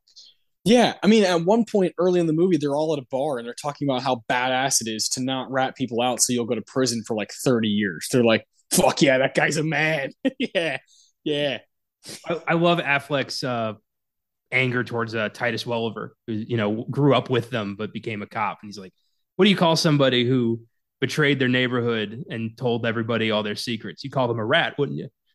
yeah. So good, so good. Yeah, brilliant stuff. Reminds me, some of those scenes remind me of The Departed for sure. You're just like, oh man, like the like idea you have of the authority, police and FBI and all all those kinds of occupations, and you're like, oh yeah, people get hired to do that, and most people suck. And therefore, like, these guys who are in the FBI are also shitty people, and it's just like, I love when movies expose how everyone's just got everyone is rough around the edges, everyone's got their demons. A badge and a gun are only as worth as much as the person carrying them. Yeah, exactly. On both sides. Correct. That's exactly right. uh my Deacons is a heist. It's the second heist. Yeah. Oh man, oh man. What a ridiculous 10 minutes of filmmaking. The second robbery in the North End, all the way to the Charlestown Bridge, where we get just a great cat and mouse type thing going on. But my favorite little parts of this are kind of like the space between the notes. Of course, the nun outfits are just so scary. I love the slow mo shot of the kid looking at him like, holy shit. And he's fucking like holding an AK-47, about to go terrorize this bank. And they go around and the truck's not there yet. They're like, fuck, like this guy's late. So they take another loop around. They show up, the truck's there. And, chaos ensues. And Jeremy Renner shoots that guy. He fucking blasts at him. And now it's you got to get the hell out of there. So they're like in a minivan driving around. They switch to one car, then they finally switch to another car at the end. It's just all these moving pieces, and you're like, I wonder how they made that. That's where my mind goes to when I watch a heist movie, or like a like Point Break. You're like, how do y'all do that? That's where like my mind is most curious and kind of infatuated with the idea of filmmaking. Is like, I don't think I know anyone who has any idea how that works, how all these moving pieces align perfectly, and you get a 10-minute bit inside of a 2-hour movie that is just brilliant. And great dialogue in between, that's how you fucking drive a car, that stuff is great. But for me, it's more of the editing. The film editing here is just bonkers. And the direction from Ben Affleck and the costume design and all the things that kind of, make that bit what it is, just blow me away. And I've always loved it. I've always loved all three like big heists. Though it's basically at the beginning, middle, and end. And that one's been my favorite. As I've continued watching this movie, is the North End, heist, because it goes awry, but they get away. They barely escape. My favorite shot from that bit is when all of them get out of the van, and that cop sees them. That one cop who's just like on construction detail, he's like, oh fuck. And he's by himself. He's like, I have no business. I'm about to get destroyed right here. They're gonna light my ass up. So he just looks at him and then just looks the other way. Just looks the other way, and they all continue doing their thing, and that was like such a cool bit to have in the movie, again, to kind of show that these people are all human, no matter what occupation you have, whether you're the robber, the good guy or the bad guy. cops and robbers. Like you're a person, and you're going to make decisions off your own instinct. And I love that scene says so much with action, and I love it. Oh yeah, yeah, you're not wrong. I mean, it's on the poster. It's it's Yeah, the centerpiece of the movie, and I do love at the end when of that scene when the cop. I mean, it's on the nose. He literally looks the other way, but yeah, I get it. I do love that moment where they're all just staring at each other like, "What's it gonna be?" yeah, Uh, but yeah, that whole bit is great. I love the idea, like from the get go, it's not there. Like just the fact that the truck's not there, like everything is fucked from there on. Like the timetable's wrong. The GI Joe guy, tries to be a hero. yep. It's a disaster, complete disaster, but they still pull it off. Uh, yeah, I love the nun costume was so creepy. It was such a cool idea. Yeah, I thought that was like a genius touch to have that really creepy, really sticks with you. Great to put that on the poster. It makes you really curious, like what the fuck is going on here? These guys with these giant assault rifles in nun masks about to, and on the poster there's the truck is behind them, and you're just kind of like, okay, I have to see that. Like it's one of those things that just kind of calls to you. If you're in, you're in. Yeah, 100%. Good shit, man. Yeah, this movie fucking rules. There's only one category at the actual Oscars, and we've already talked a bunch about the supporting actor, um, category and what it means to us and kind of our favorites. But in 2010, Christian Bale won for The Fighter. Great performance. Love that guy to death. It's cool that he has a win. He beat John Hawkes for Winter's Bone, Jeremy Renner for The Town, Mark Ruffalo for The Kids Are All Right, and Jeffrey Rush for The King's Speech. This is a very interesting bunch of people. If I had to give a vote, it'd definitely be Renner or Bale. It's tough. I'd probably side with Bale, but just slightly. Well, Bale does that thing that Bale does, where he Yeah. emaciates himself and becomes that character, erases Christian Bale and becomes Dickie Edlin. Yep. And it's hard to compete with that shit, man. It's hard to compete with complete body transformation. Yeah, and the complete accent change and what he does with his eyes in that movie is like I don't really love The Fighter, but I love what him and Melissa Leo are doing in that movie. I think they're both like wonderful and totally deserved the all the accolades. So I don't know, it's just tough. But those other three are like really interesting. Jeffrey Rush, King's Speech is the movie that won Best Picture that year. He's great in that movie. Mark Ruffalo and The Kids Are All Right. I don't think anybody cares about that movie anymore. Um, I own it. I like it. It's fine, but like it's such an odd role to put up for Best Supporting Actor. It's just like really like, especially when like Andrew Garfield in The Social Network is like right in front of you type thing. Just odd. Um, or Vincent Castle in Black Swan. There's things like that where you're like, huh. John Hawkes though, never thought he would ever get that kind of that kind of acclaim. But I like him in Winter's Bone. I think he's pretty good in it. Winter's Bone was so forgettable and such a Yeah, boring movie. yeah, I just don't really have much to say about it. that's totally fair. I totally get that. But I'm with you on Andrew Garfield and The Social Network. He 100% should have been there. Um, at the end of the day, I do give the bonus points to Bale for his commitment. Mm-hmm. And it was just cool to see him, win. I've always liked him as a performer, but also, Jeremy Renner does excel and really prove himself here. Um, Yeah, yeah. yeah, It, it there's it an makes argument. sense. It makes sense that he was like the only thing recognized. Like it's like okay, I get it. But at the BAFTAs, Pete Postlethwaite was nominated for Best Supporting Actor, Yeah. and Mm, that would have been cool. yes, it would have been cool. I mean, I wish both of them had been up. Cool thing Mm-hmm. about supporting is it could be, 2 minutes or hour and a half. Screen time doesn't really matter. Yeah, it's kind of up to the judgment of okay, like what do they mean to the movie? And Renner, yeah, is in it a lot, but he's the sidekick. He's not, this is Ben Affleck's movie, so Very much feels like a little brother kind of syndrome, where he's good at what he does, but he's not Doug. No, he's not.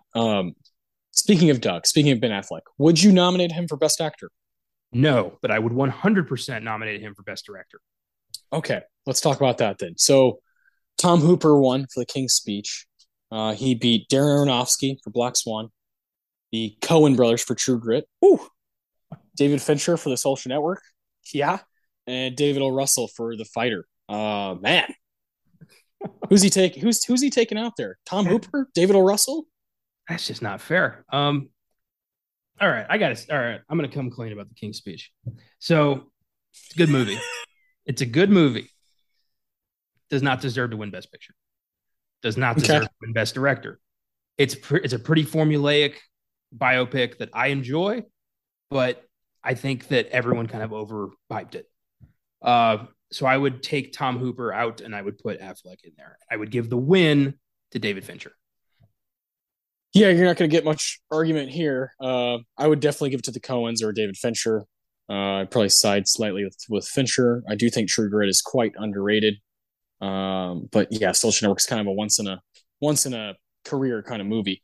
So Best Picture, The Town obviously should be up for Best Picture. Clearly, yes. We have the King's Speech one. You just spoke about that. I pretty much agree with you. I think it's good. I think it's fine, but it's not something I'm like, oh my god. When I think of 2010, that movie is like still holds up. I think I've only seen it once since then. And you know what I mean. That should matter. It's a movie that should be like relevant as time moves on. It beat this is a weird group. It beat 127 Hours, Black Swan, The Fighter, Inception, The Kids Are All Right. Funny. The Social Network, Toy Story 3, True Grit, and Winter's Bone. Weird group. When you're getting 10 movies. When you're inflating it to 10, it really becomes a like, we got two more spots. Who's it going to be? It doesn't feel inclusive anymore. And we've talked about that a lot. Yeah, if it were us, I would say, throw The Town in there. Let's cut it down to 5. I think The Town, Social Network, True Grit. And I'm kind of picking from these movies, not necessarily all of 2010.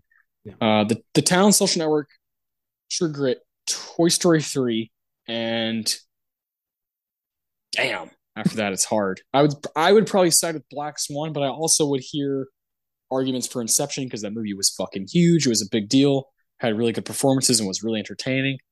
But yeah, I certainly think King's Speech, 127 Hours, The Fighter, The Kids Are All Right, and Winter's Bone are kind of like, those aren't Best Picture movies. You know what I mean? Yeah, I'm with you. It's an interesting. All right, my 5. Yeah, I probably The Town, True Grit, Social Network. Yep. Yeah, fuck it. Toy Story 3. Oh yeah, the movie tore me to pieces. It's a great movie. And then for the 5th, I think I'd go off script. I'm looking at what they've had to offer. Not really seeing anything else in there that screams Best Picture. So let's go off the rails. I'm down. I mean, if I were going off the rails, I'd go Blue Valentine. Yeah, that's a good pick. Yeah,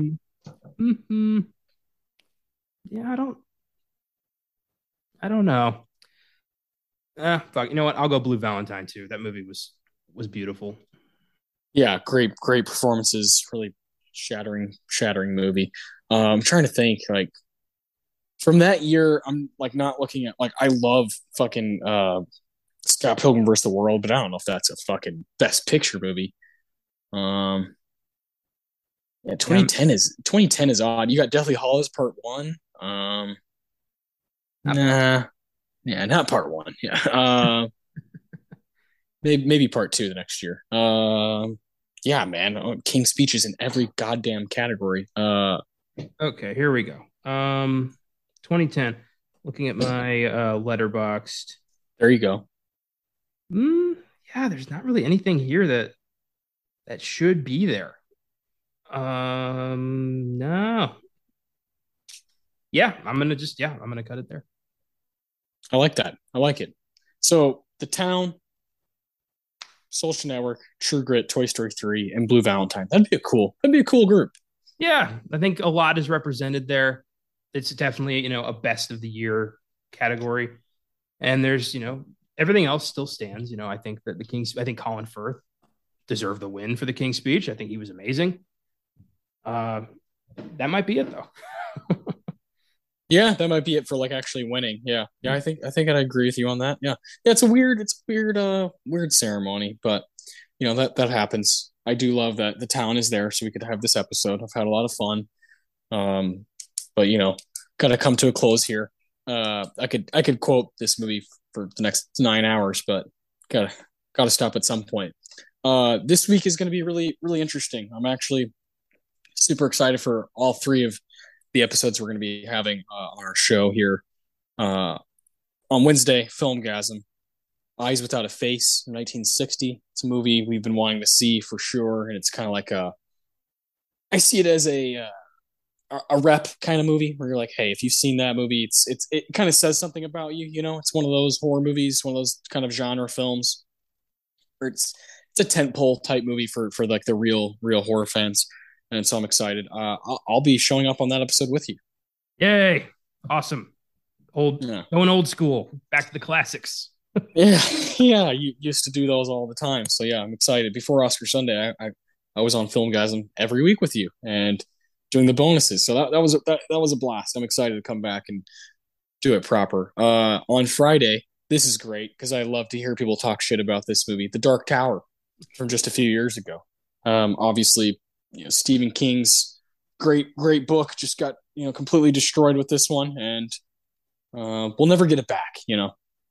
Caleb and I, we read all the Dark Tower books. We were very excited for that. We wanted it to be good, and they condensed 8 books into an hour and a half movie that ignored the source material. This was supposed to be a return to Salem's Lot because James Wan's Salem's Lot was supposed to come out this week, but it got delayed indefinitely, been taken off the calendar, so we don't know when the fuck we're getting it. So we're gonna save Salem's Lot 2, but we still wanted to do King, so we went up with the Dark Tower. There you go. I like that. It's good. That's a good audible. And then finally, next week on this show, we're going to be doing a 40th anniversary episode, 1982. One of the best horror films from that decade, Poltergeist. Yeah. But we've done this before on Filmgasm a long time ago now, and it feels right to bring it to this show. When we do a horror movie on Filmgasm, and it's been some time, we like to bring it over here to do a different take on it. So that'll be myself, Connor, and Caleb on that episode. We're going to talk about 1982, talk about some of our favorite movies from that year, probably do a top 5 or a draft of some sort, and really praise Poltergeist and the masterpiece that it is. So I cannot wait. It's going to be really cool to redo that movie. I'm excited to watch. I haven't seen it since we did that episode. It is such a classic. It is so creepy. It is so fun, and I'm excited to talk about it again with everything I've gathered since. Exactly. Yeah, it's gonna be an absolute blast. So yeah, keep up with us this week. Follow us on Twitter, Facebook, Instagram at Filmgasm. Check out our website. We got reviews up, all the time. Connor's got, as we speak, like 3 King Kong reviews up there. And yeah, we'll see you guys on Wednesday. Keep watching movies.